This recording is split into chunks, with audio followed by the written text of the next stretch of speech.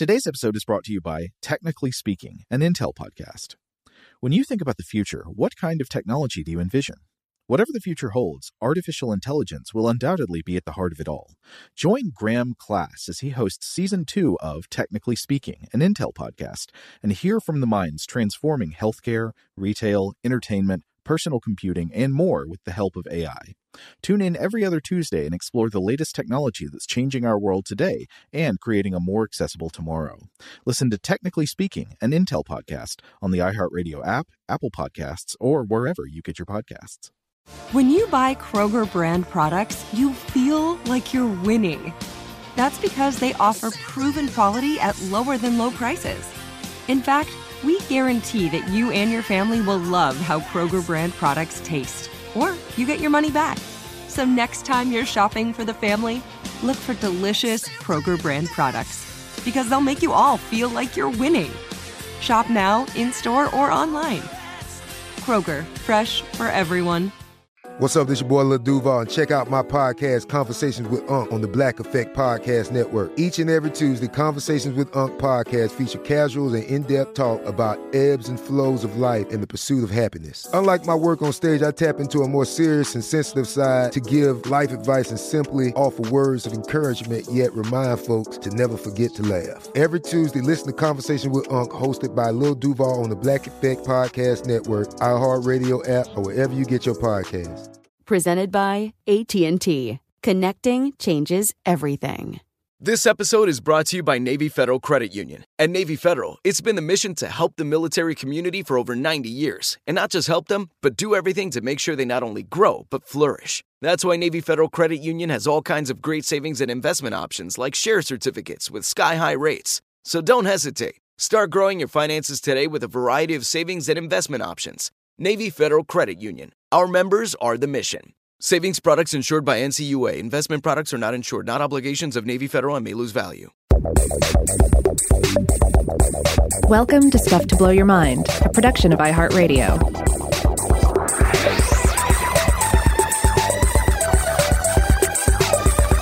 Hey, welcome to Stuff to Blow Your Mind. My name is Robert Lamb. And I'm Joe McCormick, and today I wanted to start off by talking about a weird legend about the Roman poet Virgil and an insect funeral. Rob, are you ready for some Virgil talk? Let's do it. Okay, so Virgil was a poet who lived in the 1st century BCE during the Augustan period, so early imperial Rome.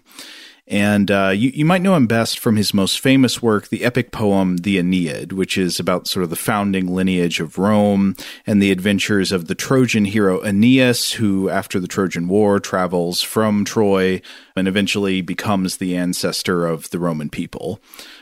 Virgil is often considered one of the greatest Latin poets, and he was wildly popular during his own lifetime. He received commendations from kings and the wealthy, and everybody thought like, wow, this guy has just got the juice. And I had Virgil on my mind a lot last year because Rachel and I were rereading Dante's Divine Comedy. And if you'll recall, of course, Virgil is Dante the Pilgrim's guide through hell and purgatory in the Divine Comedy. So the spirit of Virgil, he's been living out the centuries in limbo because though he was a very virtuous man, he's one of the virtuous pagans. He was never baptized as a Christian, so he can't go to heaven. He's got to hang out in this sort of antechamber of hell where everybody sits around sighing because nothing interesting is ever happening to them. I have to admit that I tend to, when anybody mentions Virgil, that's the first place my mind goes is Dante's Inferno, which is probably not fair. It's like if you were to mention the name of Socrates and someone were to go, oh, yeah, he's in Bill and Ted's Excellent Adventure from 1989. That's exactly where I knew you were going with that, Bill and Ted, yeah. That is pretty good because, well, though it's slightly different because he's not at all parodied in the Divine Comedy. In fact, True. I would say it's exactly the opposite. In the Divine Comedy, he is revered, yeah. Yes, he's reimagined as this like superhuman wizard. Mm-hmm. For Dante, Virgil is the embodiment of wisdom and reason. So for the intended readers of the Divine Comedy, we're supposed to understand that Virgil is like a 10 out of 10 platinum level cool beast. He is just like this ultimate wizard of knowledge. And about half of the state, you remember how like basically every other time Dante talks in the first two books of the Divine Comedy, it's just to say like, Virgil, you are so right. I would never doubt your wisdom. Tell me more, and it kind of sinks in because I remember when we got to the end of the Purgatorio and Virgil does not get to move on to heaven with Dante. He has to stay behind and Beatrice takes him on from there. We were really mad that Virgil didn't get to go to heaven. Yeah, no. I mean, so much time is devoted to him. And also so much is stripped away at that point. It's like it's hard to follow Dante into Paradiso, just because that there aren't going to be any demons playing trumpets with their bums or anything. There's not going to be monsters so much, and Virgil's not going to be there. So it's part 3 in a series is always tough. Yeah, I agree. Yeah, the trilogy is a hard sell to complete with dignity, but I think for modern readers, that sense of injustice about Virgil that is interpreted, by the characters in the Inferno as perfect divine justice. It's the one-person version of the dynamic that plays out throughout the whole thing. Where as they're going through hell, it just seems like, wow, this is really unfair. Yeah. But anyway, long before Virgil was guiding Dante up the mountain of purgatory in his post-mortem shade form, people were telling lots of legends about his life. And one of those legends is that once at his home in Rome, Virgil built a tomb and held an extravagant funeral for a dead fly. Like a fly as in the insect with 6 legs and wings. This story is very probably untrue, and we'll get to why that is in a bit. But first I wanted to explore some of the details, and for this I was reading an article by George Pendle in Cabinet magazine in 2007 called Virgil's Fly, and he describes the legend in the following way, quote, "Held in the grounds of Virgil's home on Rome's Esquiline Hill, the funeral attracted the great and good of the city. Dirges were sung and tributes read. Virgil's patron, Maecenas, delivered a lengthy and moving eulogy to the departed insect, and Virgil was himself said to have uttered a few of his exquisite verses over the tiny carcass.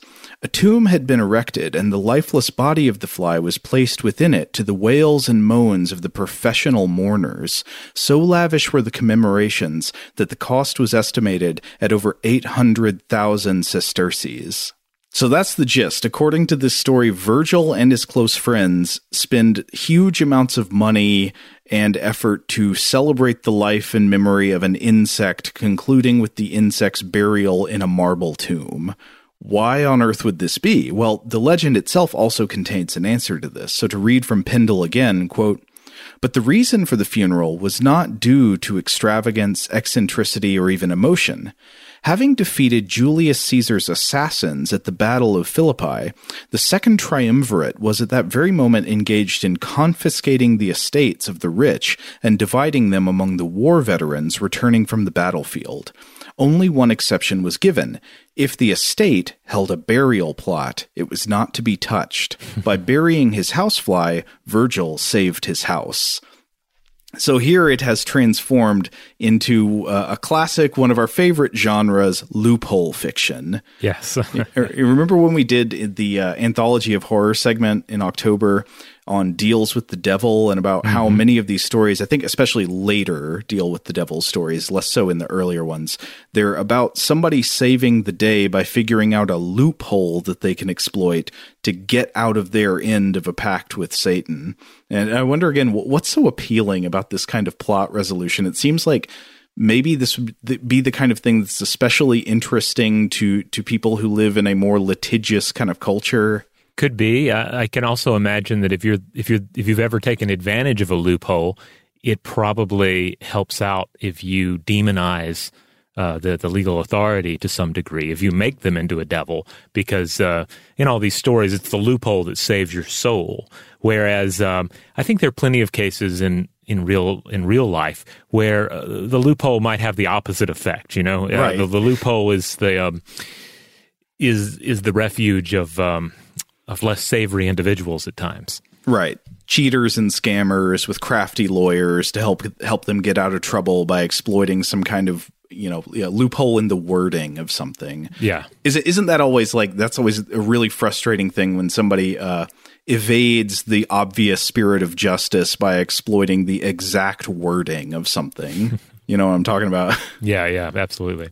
So I can't help but wonder if there's some connection there, You make your stories about cheating the devil with your loopholes, and then you feel better about the sort of implied devil that you're cheating through your own loophole usage. Well, it's actually funny. There is, in this Pendle article, he also talks about a medieval legend about Virgil, and we'll get into more of these legends about Virgil's life as we go on. But one of these medieval legends about Virgil is that Virgil frees a demon from there's like a devil trapped in a bottle, and Virgil lets it out so that it will empower him to do something great. I think maybe he uses its powers to get a long road paved or something like that. But anyway, once he has used this demon power, now I think the demon's supposed to get his into the bargain and is going to do something really bad. But first Virgil's like, wow, you're so powerful. Could you show me again how you fit your frame into that bottle? So the devil does, and then he corks it back up. So he gets to have his magic and keep the genie in the bottle as well. Oh, that's great. I don't know how to climb into an oven, and I've never sat on a shovel. So that's some Jack Frost for us. That's some Jack Frost. That's from some Ivanushka right there. So in that spirit, there's obviously this interesting process by which after Virgil's death, remember he lived in the 1st century BCE, in the centuries after his death, his poetry was greatly admired and revered, but not just his poetry. He himself was greatly admired and revered and took on the aspects of a saint in many ways, even though he had been a pagan. There's an interesting note in his cabinet article where Pendle shares this fact that kind of helps make more sense of the almost absurd reverence shown for Virgil in the Divine Comedy.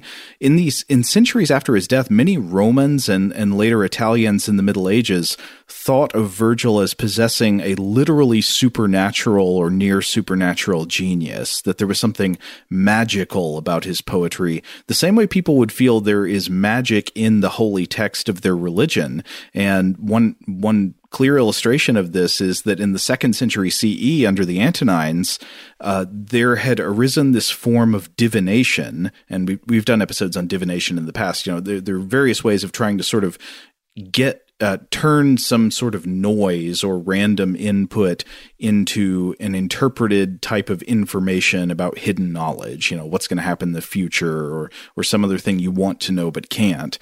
And so Virgil's poetry was itself used for divination. And so people would randomly select passages from the Aeneid and then read those passages as some kind of prediction about their future or statement about some other kind of hidden knowledge. Pendle writes, quote, "It is said that these sortes Virgilianae, or Virgilian lots, were consulted by both the emperors Hadrian and Severus, and with each consultation, Virgil's memory began to take on an increasingly mystical air." But anyway, to get back to the story about Virgil and the fly. So again, this story is almost certainly not true. There are elements of it that fit within known history. Apparently, Virgil did actually have a house on the Esquiline Hill. The second triumvirate was actually engaged in seizing estates so they could be given to returning veterans from military campaigns. But that's just the accurate stuff about the setting. The main reason the story is probably untrue is simply that there is no contemporary evidence or record of it. Nobody anywhere near Virgil's lifetime mentions anything about it. It only shows up in much, much later sources. Rather, it seems to be one of those legends that accumulates on sort of gloms onto a revered historical figure due to a chain of associative thinking. So what's the chain? Well, that brings us to an absurd and absurdly interesting Latin poem called the Culex, which means, I think you can interpret it as like the gnat or the fly. Culex is also a genus name for certain types of mosquitoes, so I think it means like a flying insect. And so this is a poem that was published sometime after Virgil's death, and it was attributed to him as part of his Juvenilia. It was widely said, okay, so this is something that Virgil actually wrote, but he wrote it when it was young, and that's why it's maybe not as good as his other poetry. Modern scholars, I think, mostly really doubt that Virgil actually wrote this. It would technically be a poem in the pastoral genre, so that's poetry about the supposedly blissful, uncomplicated life of people in the countryside. It's usually about shepherds or herdsmen, often a lot of references to flowers and naps and clouds and cool waters, the idols of Pan. And it made me think about how, so for hundreds of years, the pastoral poem from the classical period, even into the Renaissance was, well, actually, I'd say even into the Romantic poetry era, there is this tendency to fall back on this classic genre of stuff about the fields and the simple life of shepherds and all that, and how great it is. And I wonder if this is sort of realized in modern culture in our desire for simple, aesthetically gentle content like the Great British Bake Off. Is that the pastoral poetry of the modern era? Yeah, perhaps, just sort of like soothing and non-offensive, perhaps, just it's not even really escapism. It's just, I guess to a certain extent it is escapism, but perhaps I could see that connection. I don't know, it connected in my brain, but so there's a plot in this poem, the Culex. It is widely regarded as absolutely ridiculous, but here is how it goes. A shepherd goes out in the morning to take his flocks to pasture, and there's some standard pastoral poetry musing on how the simple life of a shepherd living in the fields is so much better than the fraught life of a rich man, because it's better to throw your body down in the tender grass and lay your head among the flower buds than to be consumed with the grief and the greed that curdles the hearts of the rich and powerful. So the shepherd is living this nice idyllic life. He takes his flock to a fountain in the woods, and there he falls asleep lying in the shade. But while he's asleep, a giant, horrible snake slithers up. It's coming to the fountain where it likes to lie in the mud, and it decides it's going to bite the shepherd in his sleep and kill him. But just before the snake attacks, a gnat buzzes down and stings the shepherd on the eye. And this wakes him up, and the shepherd crushes the gnat, but it also wakes him up just in time to see the snake and to save himself. So he beats the snake to death with a piece of wood, which I would say in reality is almost never necessary. Even if a snake is dangerous, you can run away from it. Right, but this is a storybook snake, and you know how they do. They do things like wrap around you and tie you to a tree or swallow you whole. So, within the context of the story, maybe it's justified. Right. So yeah, he gets this piece of wood, beats the snake into a bloody pulp, and then later the shepherd goes to sleep again, and the ghost of the gnat appears. It comes to him in a dream, and the gnat chews him out for not being grateful. He's like, "Why'd you crush me? I saved your life."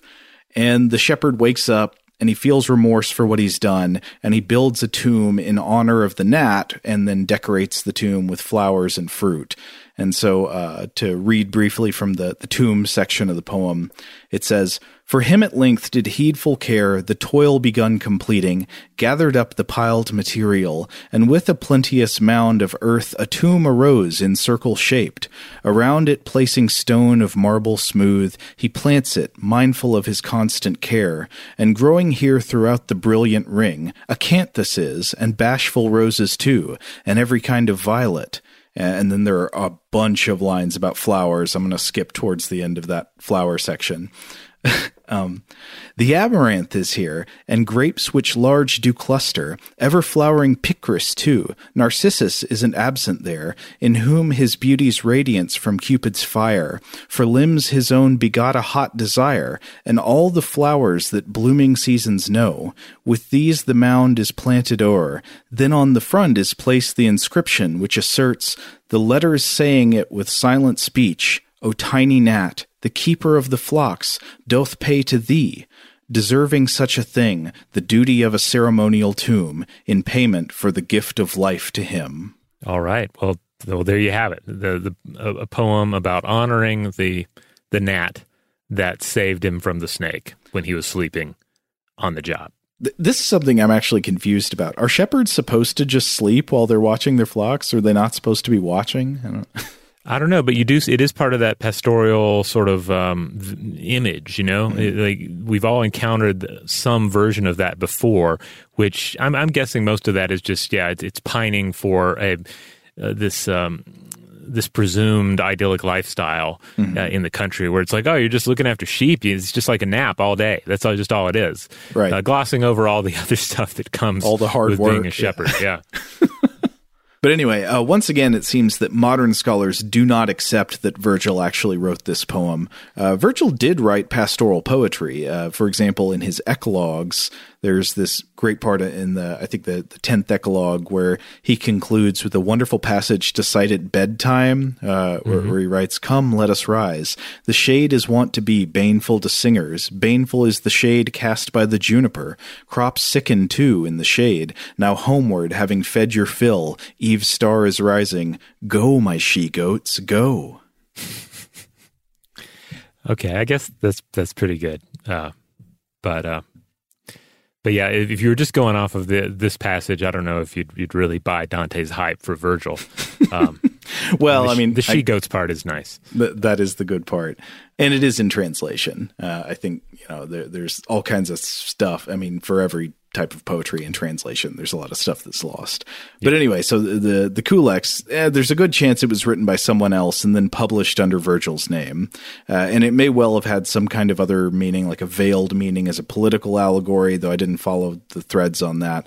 But despite the doubt about the authorship, the poem seems to have given rise to all kinds of bizarre fly legends associated with Virgil. So to read a segment from Pendle, I thought this was amazing. Quote, "One of the most popular Neapolitan myths held that Virgil had created a bronze fly the size of a frog and placed it on one of the gates of Naples. The talisman remained there for 8 years, during which time no flies could enter the city. In a similar vein, armies attacking Naples were said to have been harassed by swarms of flies sent after them by the poet.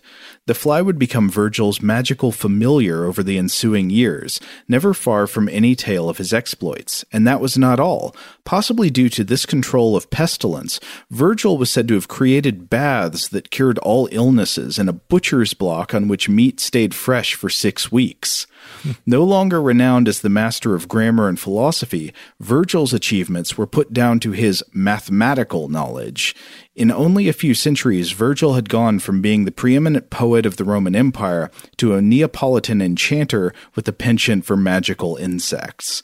And there's all kinds of fabulous stuff about medieval legends about Virgil becoming more of a necromancer type figure, that he's got all these strange magical powers like that, that he commands the insects of the air and casts them down upon his enemies or can save you from them.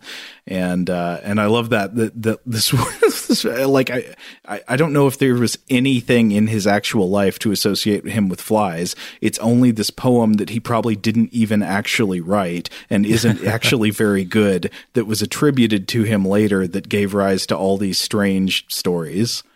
Wow, that's something. Yeah, I don't recall picking up on the idea of the wizard Virgil, but now I'm fascinated by it. Well, I think one thing is, by the Middle Ages, he had these broadly understood wizard associations, but I think Dante was sort of moving back against that and saying, like, no, let's fit him more into the Christian cosmology and say that he's more this beacon of reason and wisdom in the pagan world. But we do see this wizardization taking more hold with other figures, like Roger Bacon comes to mind. We've talked about this on the show before. Oh, yeah. I remember in one of our previous episodes, we sort of concluded that maybe one of the greatest contributions of Roger Bacon as a man of great learning in the Middle Ages in the 13th century was that he was very open to sources of knowledge from all over the world. So a lot of what he did was say, like, apply things that he learned from texts from the medieval Muslim world, right. Like the texts of Ibn al-Haytham and other things, or like studying objects brought to him from countries afar. So he was sort of a good collector of knowledge from many places, but somehow gets this label affixed to him like he's some kind of wonder worker, which he wasn't really in life. Right. I mean, he was. It seems like he was a very impressive individual, but yeah, he instantly becomes elevated to like arch alchemist status in some of these tellings. You know, he takes on all the guise of some sort of a mad scientist in a serial adventure. Shout out to Astepro for sponsoring this episode and providing us with free samples. Rob, as the local host with allergies here, they sent you some of their nasal spray to treat your allergies. What was your experience like? Yeah, that's right. I always wrestle with the pollen a bit when it rolls in during the spring, so they sent me the little nasal spray. I tried out the product, and yeah, it sure did help me get on top of my symptoms for the day. And it's so fast-acting, it was already kicking in before I left the house. Astepro is a first-of-its-kind nasal allergy spray. It's the fastest 24-hour over-the-counter allergy spray. It starts working in 30 minutes, while other allergy sprays take hours. Astepro is the first and only 24-hour steroid-free allergy spray. Astepro delivers full prescription-strength indoor and outdoor allergy relief from nasal congestion, runny and itchy nose, and sneezing. Get fast-acting nasal allergy symptom relief with Astepro. Go to asteproallergy.com for a discount so you can get Astepro and go today. ASTEPRO allergy.com. Astepro and go. Use as directed for relief of nasal congestion, runny nose, sneezing, and itchy nose due to allergies. Today's episode is brought to you by eBay. eBay Motors is here for the ride. Remember when you first saw the potential? And then, through some elbow grease, fresh installs, and a whole lot of love, you transformed 100,000 miles and a body full of rust into a drive that's all your own. Look to your left. Look to your right. It's official. No one's got a ride like this. There's nothing else that sounds like, feels like, or looks like the set of wheels in your garage. With over 122 million parts, you can make sure your number one ride or die stays running smoothly so there's no limit to how far you can take it. Brake kits, turbochargers, engines, exhaust kits, roof racks, LED headlights, bumpers, whatever your baby needs, eBay Motors has it. And with eBay Guaranteed Fit, it's guaranteed to fit your ride the first time, every time, or your money back. Plus, at these prices, well, you're burning rubber, not cash. Keep your ride or die alive at ebaymotors.com. Eligible items only. Exclusions apply. Today's episode is brought to you by Technically Speaking, an Intel podcast. When you think about the future, what kind of technology do you envision? Whatever the future holds, artificial intelligence will undoubtedly be at the heart of it all. Join Graham Class as he hosts Season 2 of Technically Speaking, an Intel podcast from Ruby Studio in partnership with Intel. Explore the future of technology that's rapidly evolving our world today with the help of AI. There's still so much work and research needed to fully understand the power and potential of AI, and Intel is at the forefront of implementing AI in revolutionary technology that's changing the world we live in for the better. In each episode, Graham interviews the minds transforming medicine and healthcare, retail, entertainment, personal computing, and more while pioneering new uses for AI in these spaces. Tune in every other Tuesday and explore the latest technology that's changing our world today and creating a more accessible tomorrow. Listen to Technically Speaking, an Intel podcast on the iHeartRadio app, Apple Podcasts, or wherever you get your podcasts. Xfinity has free premium networks for everyone this month, no matter what kind of entertainment you love. Addicted to true crime? Catch killer cases and more spine-tingling shows on A&E Crime Central. Crave adventure? Explore Asian action movies on Hi-Ya. Searching for something extreme? Check out skating, snowboarding, and more on Fuel TV Plus, the global home of action sports. And find crowd-pleasing bops on iHeartRadio's Hit Nation playlist. There's new free shows and movies to love every week. Say free this week in your Xfinity voice remote. The main reason I think I was originally inspired to look into this topic and do this episode about insects and funerals was when I read an interesting article on Atlas Obscura that was also by George Pendle, the same writer as that Cabinet Magazine article about Virgil and the Fly. And this article is on the broader topic of insects and funerary rites. Yeah, this was a good article by Pendle, the fly master here. It touches on numerous associations between insects and death. Particularly, the author points out, quote, necklaces of stone-carved flies to ward off maggots, worn by the ancient Egyptian dead. The idea being here that the maggots were seen as a threat to one's ka or ba, the vital, one of the vital essences in the body, in the individual. And I found this interesting. So the first thing I did was I looked up to see if Gene Kritsky had written on this. Gene Kritsky, of course, is a former guest on the show. He wrote a book called The Tears of Re about the ancient Egyptian use of bees and honey, and how they treated bees and honey, both in terms of just creating products as well as magical uses, etc. I was thinking about that episode and about Gene Kritsky when I was recording a recent episode of The Artifact I did, which was about ancient Egyptian head cones. These, if you haven't listened to that artifact yet, I thought it was a lot of fun, so maybe you should check it out. But the short version is there are these white cones depicted on top of people's heads in a lot of ancient Egyptian art, but nobody had ever found any physical evidence that they existed in reality. So there's been this debate about what were these cones? Did they ever actually exist in the world, or are they some kind of artistic convention?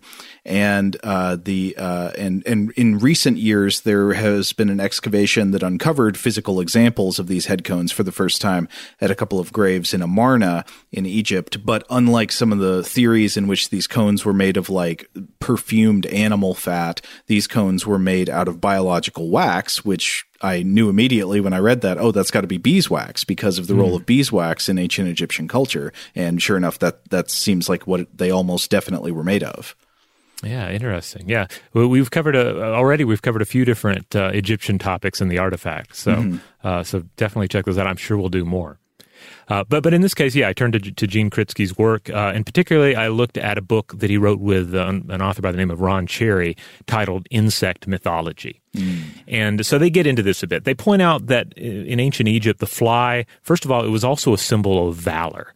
Because what does a pesky fly do? Well, it'll move in, it'll bite you, try to bite you. You drive it away by swatting your hand around. But then what does it do? It comes back. It's persistent, and therefore it is a symbol of valor. Wow, I've never thought of that before. But yeah, when the fly comes in to sting at you, it's like a human going up against a dragon or a giant. Yeah.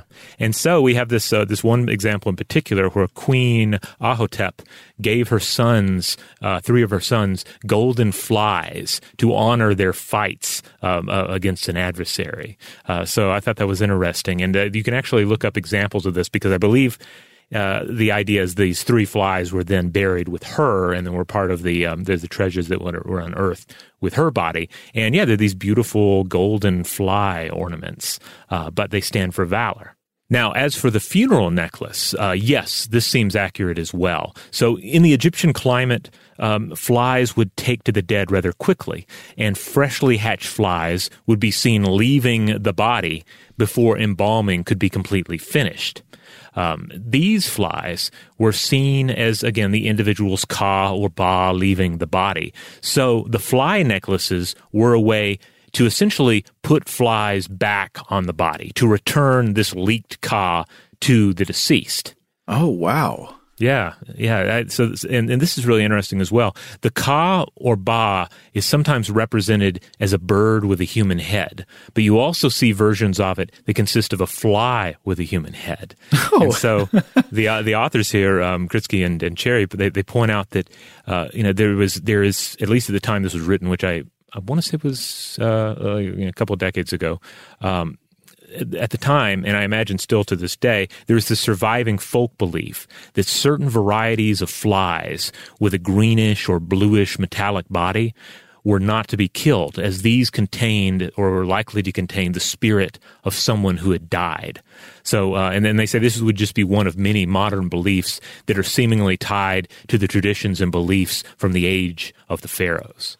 But the idea of a fly with a human head certainly also makes me think of some 20th century cinematic literature. Yeah, it brings to mind the 1958 movie The Fly, which ends with that scene, with the help me scene with the fly with the human head, which we had to stand corrected on. That is not Vincent Price, whose head is on that fly. Vincent Price, different actor. Yeah, he plays like his brother or something.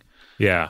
But yeah, so it brings to mind a modern monster movie. But it's also interesting because on a physical level, this is correct. There is something of the departed's body, anyway, in the substance of the emergent fly. Ooh, there is a connection to be made. Yeah, the chemical energy from... Yes, exactly. Yeah. So again, the idea is not so much to keep flies away, but it's like to return what has leaked out to the body through symbolic flies. Now, as for flies in general, Kritsky and Cherry point out that flies are often associated with death just throughout global myth cycles.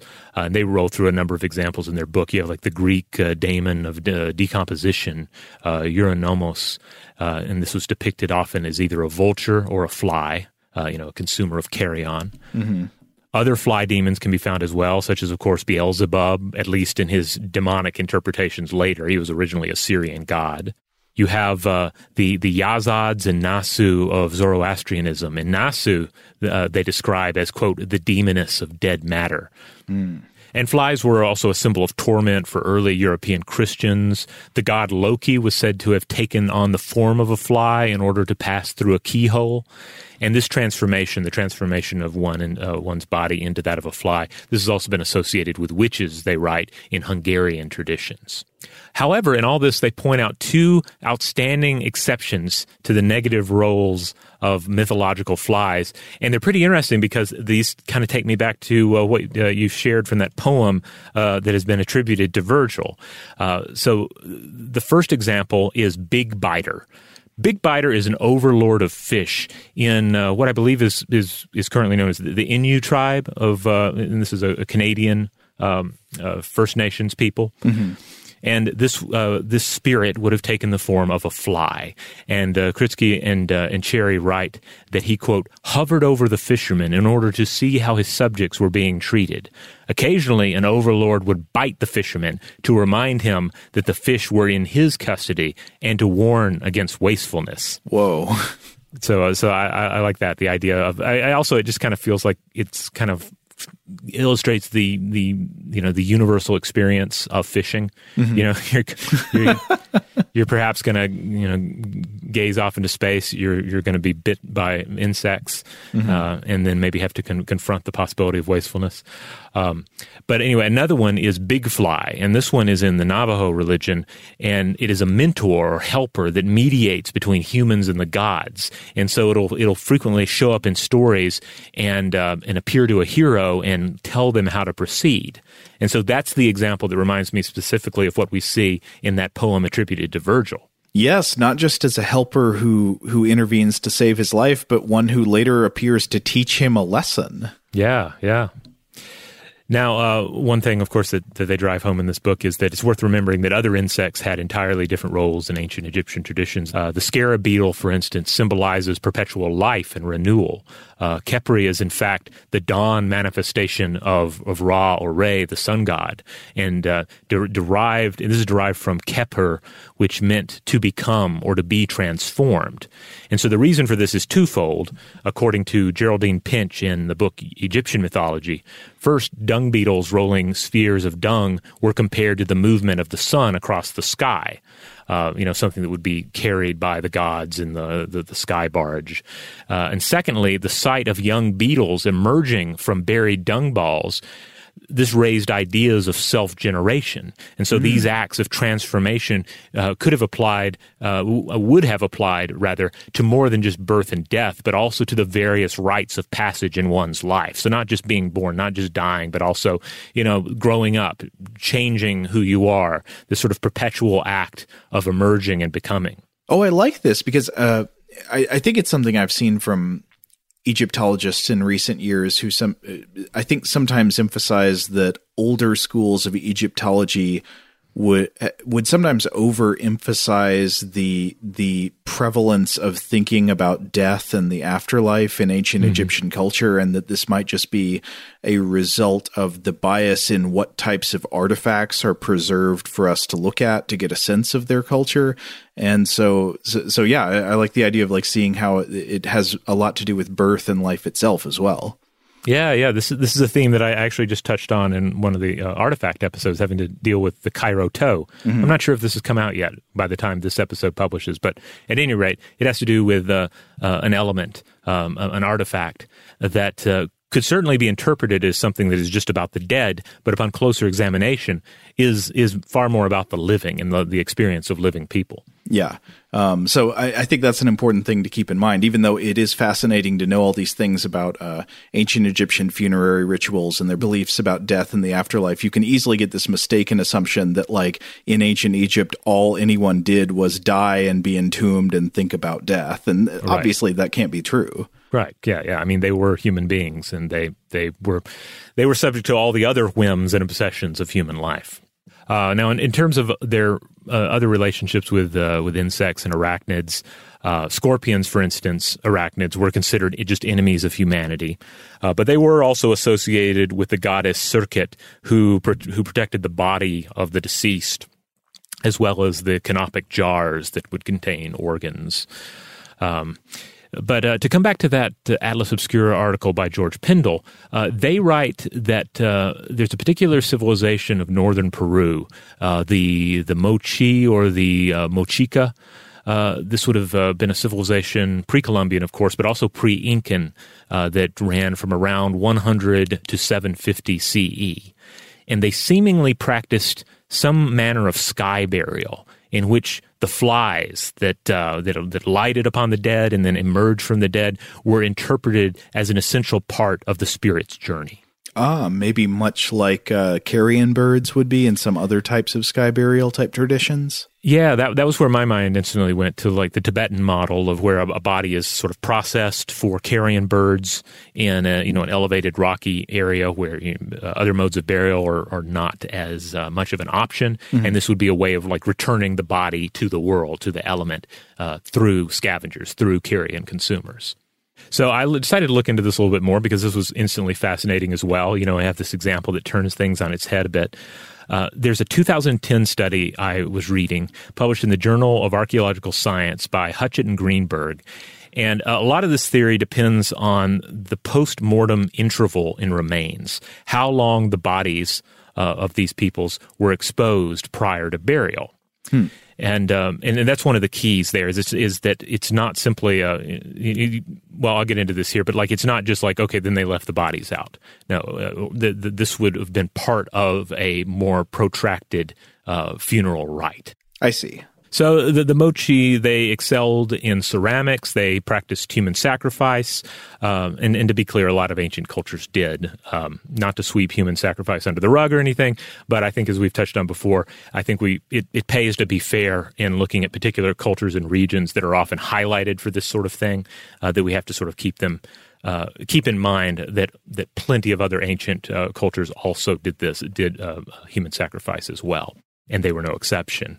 But they apparently had a complex religious system with complex mortuary practices supported by evidence of delayed burials, grave reopenings, and secondary offerings of human remains.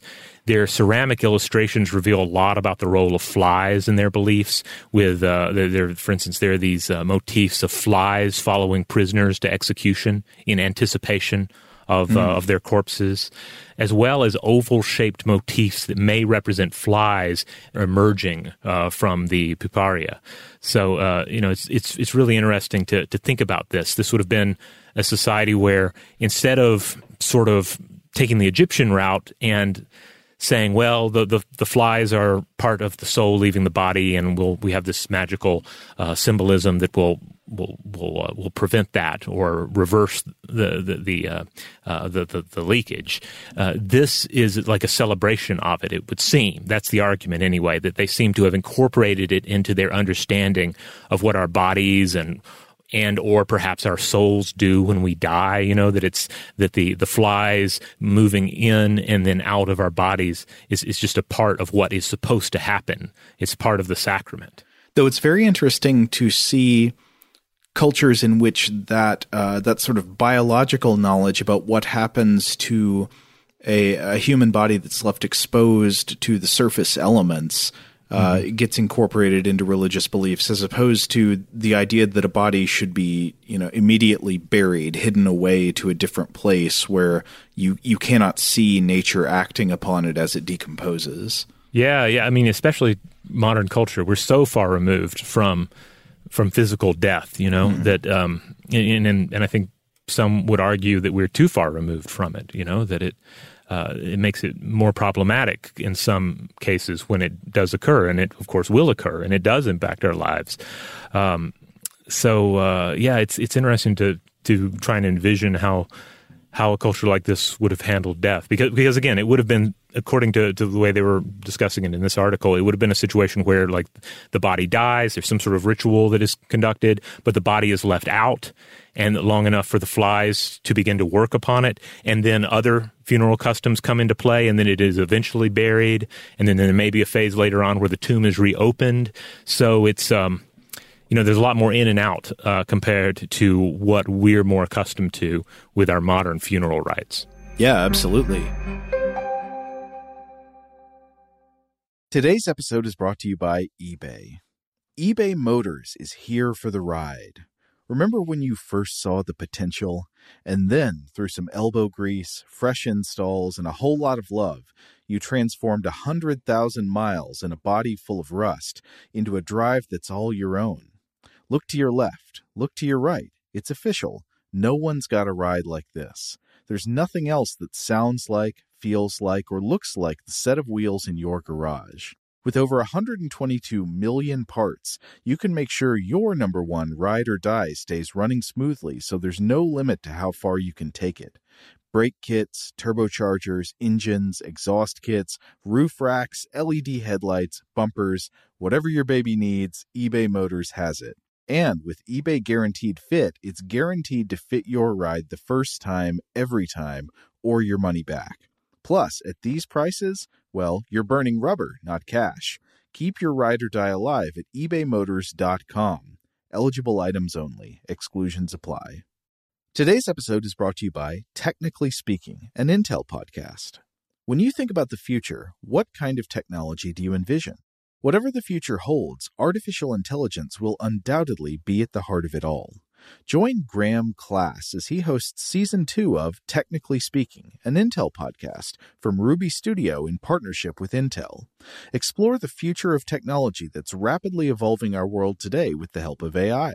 There's still so much work and research needed to fully understand the power and potential of AI, and Intel is at the forefront of implementing AI in revolutionary technology that's changing the world we live in for the better.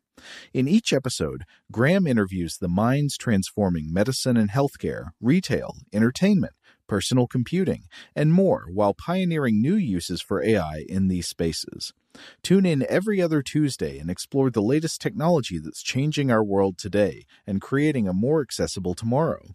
Listen to Technically Speaking, an Intel podcast on the iHeartRadio app, Apple Podcasts, or wherever you get your podcasts. Xfinity has free premium networks for everyone this month, no matter what kind of entertainment you love. Addicted to true crime? Catch killer cases and more spine-tingling shows on A&E Crime Central. Crave adventure? Explore Asian action movies on Hi-YAH. Searching for something extreme? Check out skating, snowboarding, and more on Fuel TV Plus, the global home of action sports. And find crowd-pleasing bops on iHeartRadio's Hit Nation playlist. There's new free shows and movies to love every week. Say free this week in your Xfinity voice remote.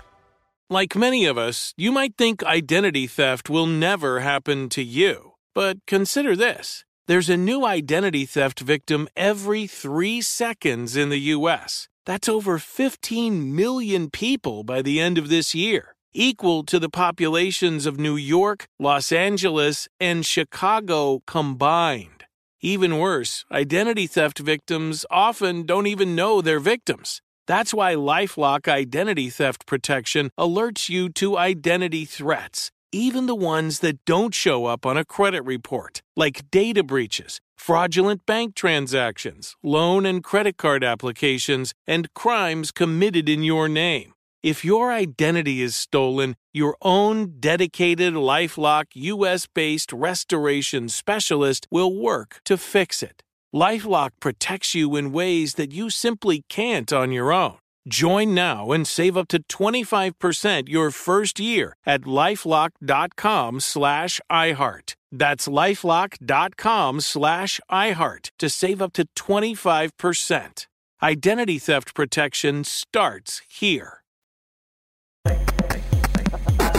Okay, so we've been talking about legends of human funerals for insects. We've been talking about associations between insects, especially flies, and human funerary rituals in different cultures. But one other thing that I thought would be good to talk about would be how insects deal with their own dead, the funerals within the insect world.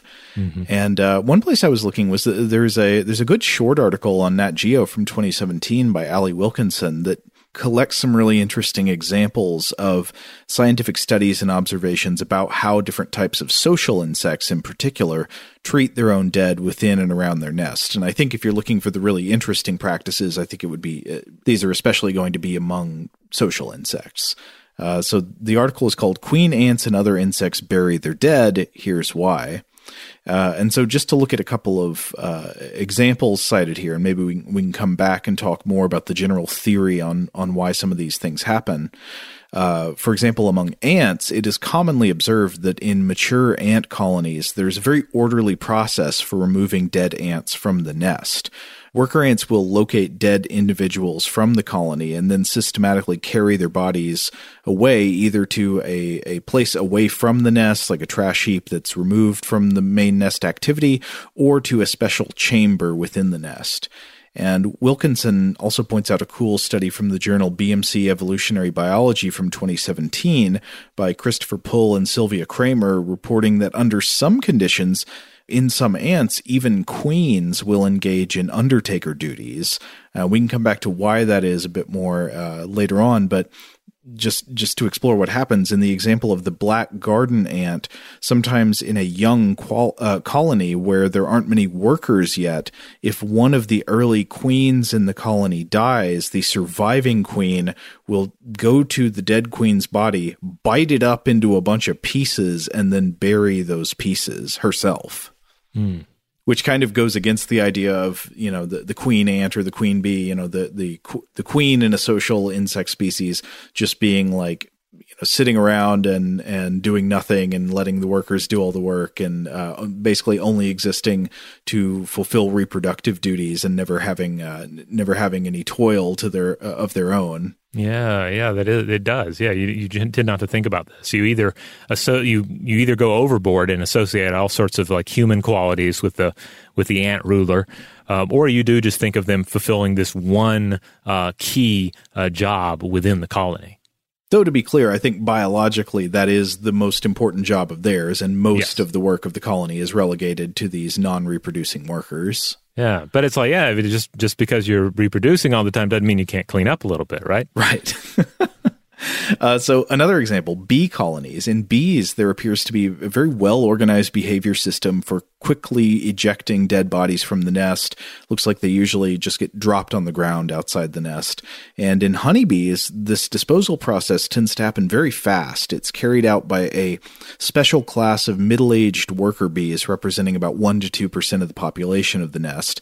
And Wilkinson points to a 1983 study by P. Kirk Vischer in the journal Animal Behavior that found really acute time sensitivity in how the bees prioritize body disposal. So, for example, corpses that were 1 hour old were removed faster than bees that had died just moments before. And I think this probably relies on some kind of chemical signal, something you can smell coming off of the dead bee, because Vischer notes also that dead bees that were coated in paraffin, which would probably interfere with the penetration of smells and stuff, are removed much more slowly. Mm. And then one last thing, in termites, Wilkinson also writes about some interesting behavior in termites, whereas bees and ants tend to remove the dead bodies from the nest or deposit them in a special trash chamber.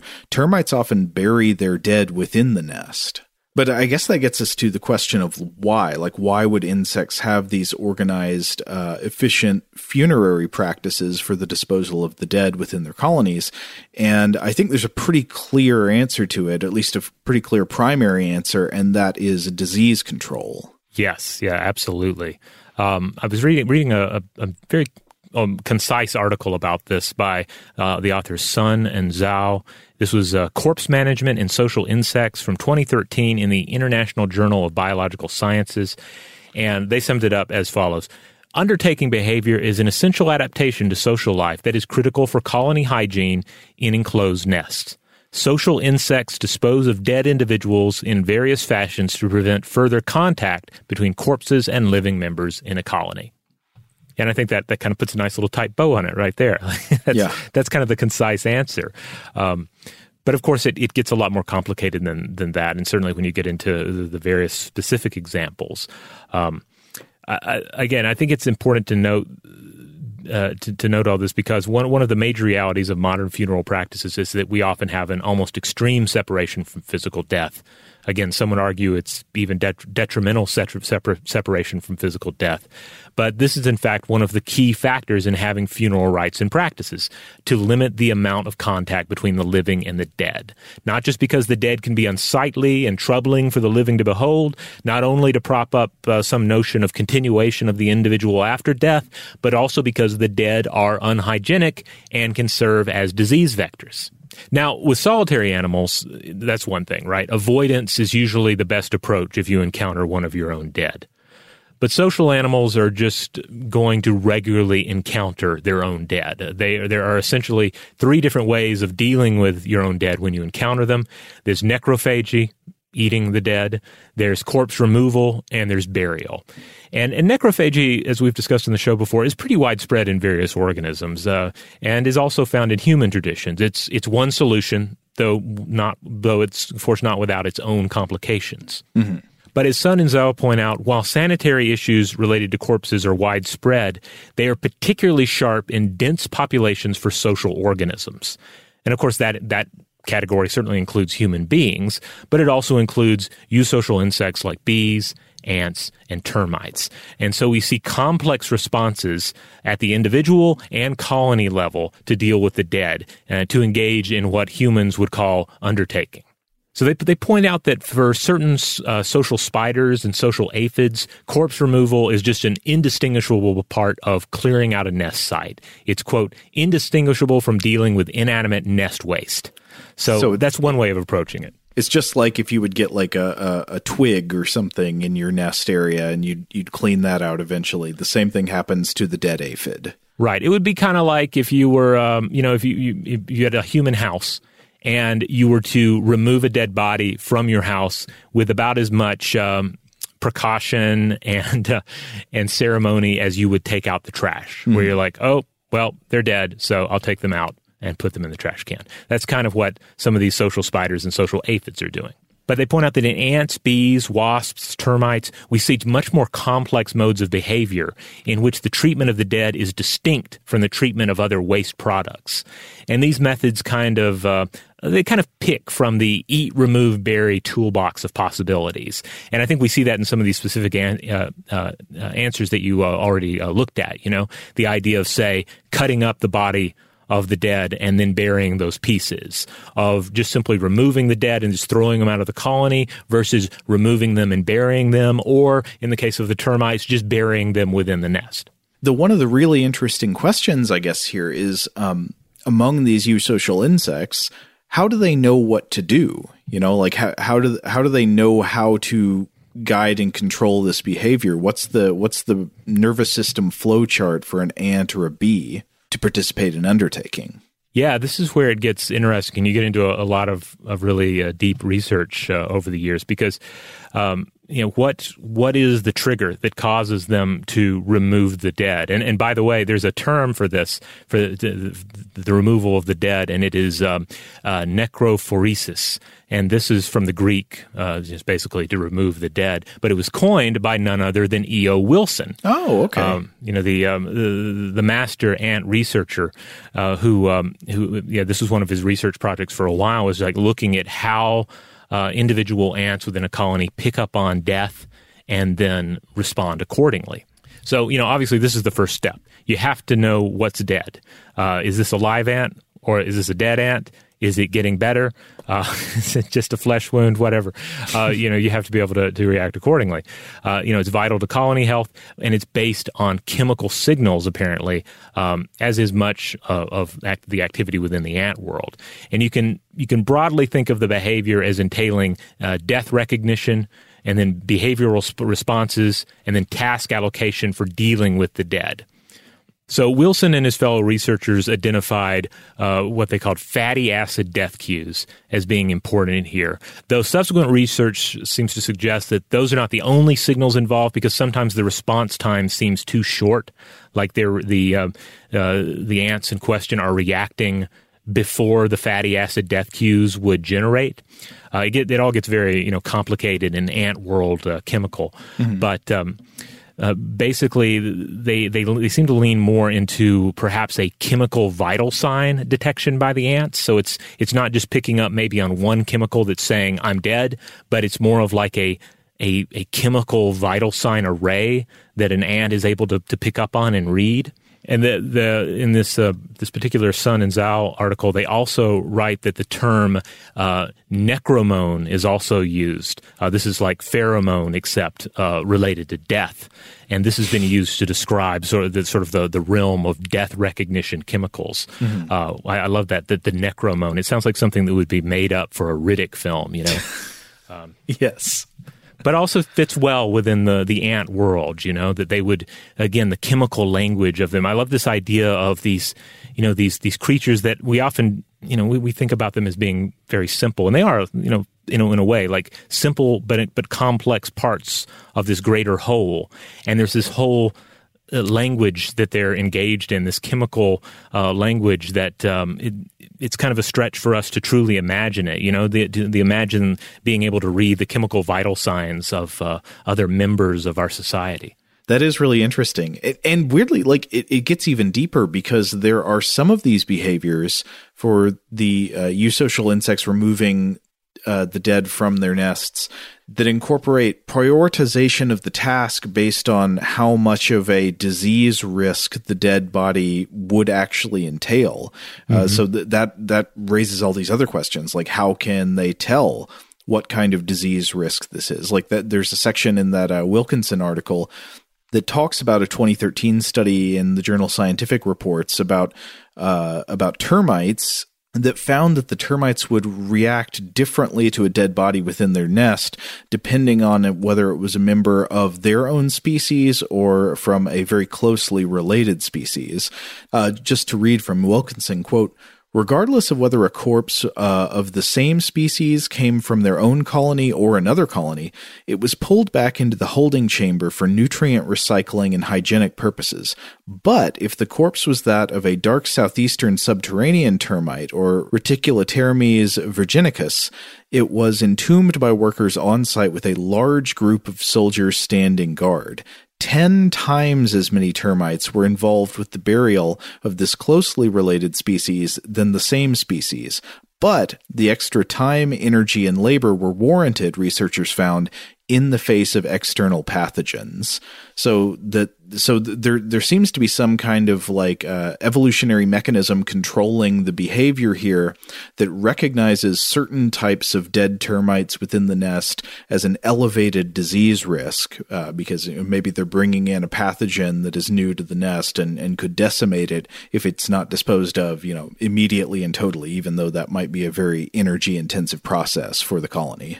Yeah, it's amazing how these, each colony is like this entire immune system. Mm-hmm. And that brings me back to that other study I was talking about earlier, the one in BMC Evolutionary Biology about the black garden ant and how the queens will sometimes participate in undertaking behaviors if the colony is young and there are not enough workers to help out with it. And this is a situation where there can be multiple co-founding queens in a colony. Actually, just to read from the abstract of the study, quote, "Social insects form densely crowded societies in environments with high pathogen loads, but have evolved collective defenses that mitigate the impact of disease. However, colony-founding queens lack this protection and suffer high rates of mortality. The impact of pathogens may be exacerbated in species where queens found colonies together, as healthy individuals may contract pathogens from infectious co-founders. Therefore, we tested whether ant queens avoid founding colonies with pathogen-exposed conspecifics and how they might limit disease transmission from infected individuals. And what this found is when there were these co-founders, these co-founding queens in a colony, if one of the original queens died, the surviving queen again would do this biting process where they would sort of chomp up the other queen into pieces and then bury and remove the corpse. And the authors here write, quote, "These undertaking behaviors were performed prophylactically, i.e. targeted equally towards non-infected and infected corpses, as well as carried out before infected corpses became infectious. Biting and burial reduced the risk of queens contracting and dying from disease from an infectious corpse of a dead co-foundress." So they did actually find this had a survival benefit to the queen that's doing this work, because better to be safe than sorry and get that corpse buried just in case it could become infectious. Well, this has been interesting. I think by looking at insects and their relationship to death, we've kind of gotten to explore both ends of the spectrum, like the stripped-down version of what funeral rites are, like what does it mean to bury the departed and why do we do it on a very basic level, but then also seeing how some of these insects end up being brought into far more elaborate understandings of human death as well. Mm-hmm. Now, obviously, we could and probably should come back in the future and talk more about funeral traditions. We've talked about funeral traditions on the show before, but yeah, we could come back and discuss sort of like the early days, like how what are some of the earliest examples of burial among humans and pre-humans, and what does it mean? Like what aspects of it do we still see in our practices today? Yeah, those types of things are often interpreted as the earliest signs we have of the development of religion in humans, but that's a really interesting area with a lot of questions open. Yeah. On the ant front, obviously we've done plenty of other ant episodes that I'd refer folks back to, including our three-parter on ant warfare that we did earlier this year. But I also want to mention a really great YouTube channel. This is one called Ants Canada. Are you familiar with this one, Joe? I don't think so. I was not familiar with it until a friend recommended it as something to show kids, and it's also really interesting for adults as well. But this individual has this entire channel devoted to their various ant farms and also habitats for other creatures, but ants are the key focus. Mm-hmm. And it's really well done. Lots of great photography and video work. Some of the very topics we've discussed here pop up in the show as they chronicle the ins and outs of the various ant colonies and how they deal with their dead, how they deal with invaders and stuff of that nature. So my family's really been enjoying it. So if you have any ant fans out there, I highly recommend it. It's good stuff. Oh, I just looked this channel up. I see one title on a popular video here seems to take a page from E.O. Wilson. It says, "Fire Ants versus My Hand." Yeah, I think E.O. Wilson would approve. Here's another one, "Cockroach giving birth while being devoured by fire ants." Well, yeah, I'll have to give this a shot. Yeah, I think some of these popular ones maybe they make the channel look a little grislier than it actually is. Of course. But I'm sure, I don't know if I've watched any of these top ones yet. I kind of come in and out of the room while it's on sometimes, mm-hmm. but I inevitably end up pausing to see what's going on. There'll be some big mystery with the colony, and they explore and they watch and they figure it out. Of course, whatever is the grossest and most gruesome content on the channel is going to be the most viewed. Well, yeah, that's what will be rewarded. But the ants don't care. They don't care about clicks and subscribers. All right, we're going to go ahead and close it out there. If you would like to listen to other episodes of Stuff to Blow Your Mind, you should check out the Stuff to Blow Your Mind podcast channel. You can find that wherever you get your podcasts. Core episodes on Tuesdays and Thursdays, Weird House Cinema on Fridays, and we got Artifact and listener mail in the mix as well. And wherever you listen to the show, we just ask that you rate, review, and subscribe. Huge thanks, as always, to our excellent audio producer, Seth Nicholas Johnson. If you would like to get in touch with us with feedback on this episode or any other, To suggest a topic for the future or just to say hi, you can email us at contact@stufftoblowyourmind.com. Stuff to Blow Your Mind is a production of iHeartRadio. For more podcasts from iHeartRadio, visit the iHeartRadio app, Apple Podcasts, or wherever you listen to your favorite shows.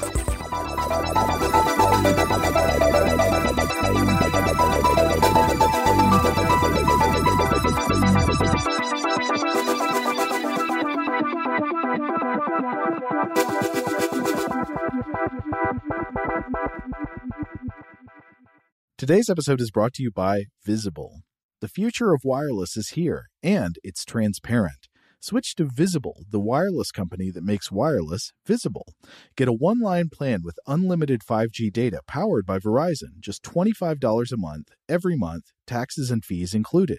No hidden fees, no surprises, no, really. What are you waiting for? Get with the times and switch to Visible at Visible.com. Monthly rate on the Visible plan. For data management practices and additional terms, visit Visible.com. Xumo Play is your destination for endless entertainment. With a diverse lineup of 350-plus live channels, movies, and full TV series, you'll easily find something to watch right away. And the best part? It's all free. Love music? Get lost in the 90s with iHeart 90s. Dance away with hip-hop beats and more on the iHeartRadio music channels. No logins, no signups, no accounts, no hassle. So what are you waiting for? Start streaming at play.xumo.com or download from the app and Google Play stores today. All you can stream with Xumo Play. Okay, picture this. It's Friday afternoon when a thought hits you. I can spend another weekend doing the same old whatever, or I can hop into my all-new Hyundai Santa Fe and hit the road. With available H-Track all-wheel drive and 3-row seating, my whole family can head deep into the wild. Conquer the weekend in the all-new Hyundai Santa Fe. Visit HyundaiUSA.com or call 562-314-4603 for more details. Hyundai, there's joy in every journey. Xfinity has free premium networks for everyone this month, no matter what kind of entertainment you love. Addicted to true crime? Catch killer cases and more spine-tingling shows on A&E Crime Central. Crave adventure? Explore Asian action movies on Hi-YAH. Searching for something extreme? Check out skating, snowboarding, and more on Fuel TV Plus, the global home of action sports. And find crowd-pleasing bops on iHeartRadio's Hit Nation playlist. There's new free shows and movies to love every week. Say free this week in your Xfinity voice remote.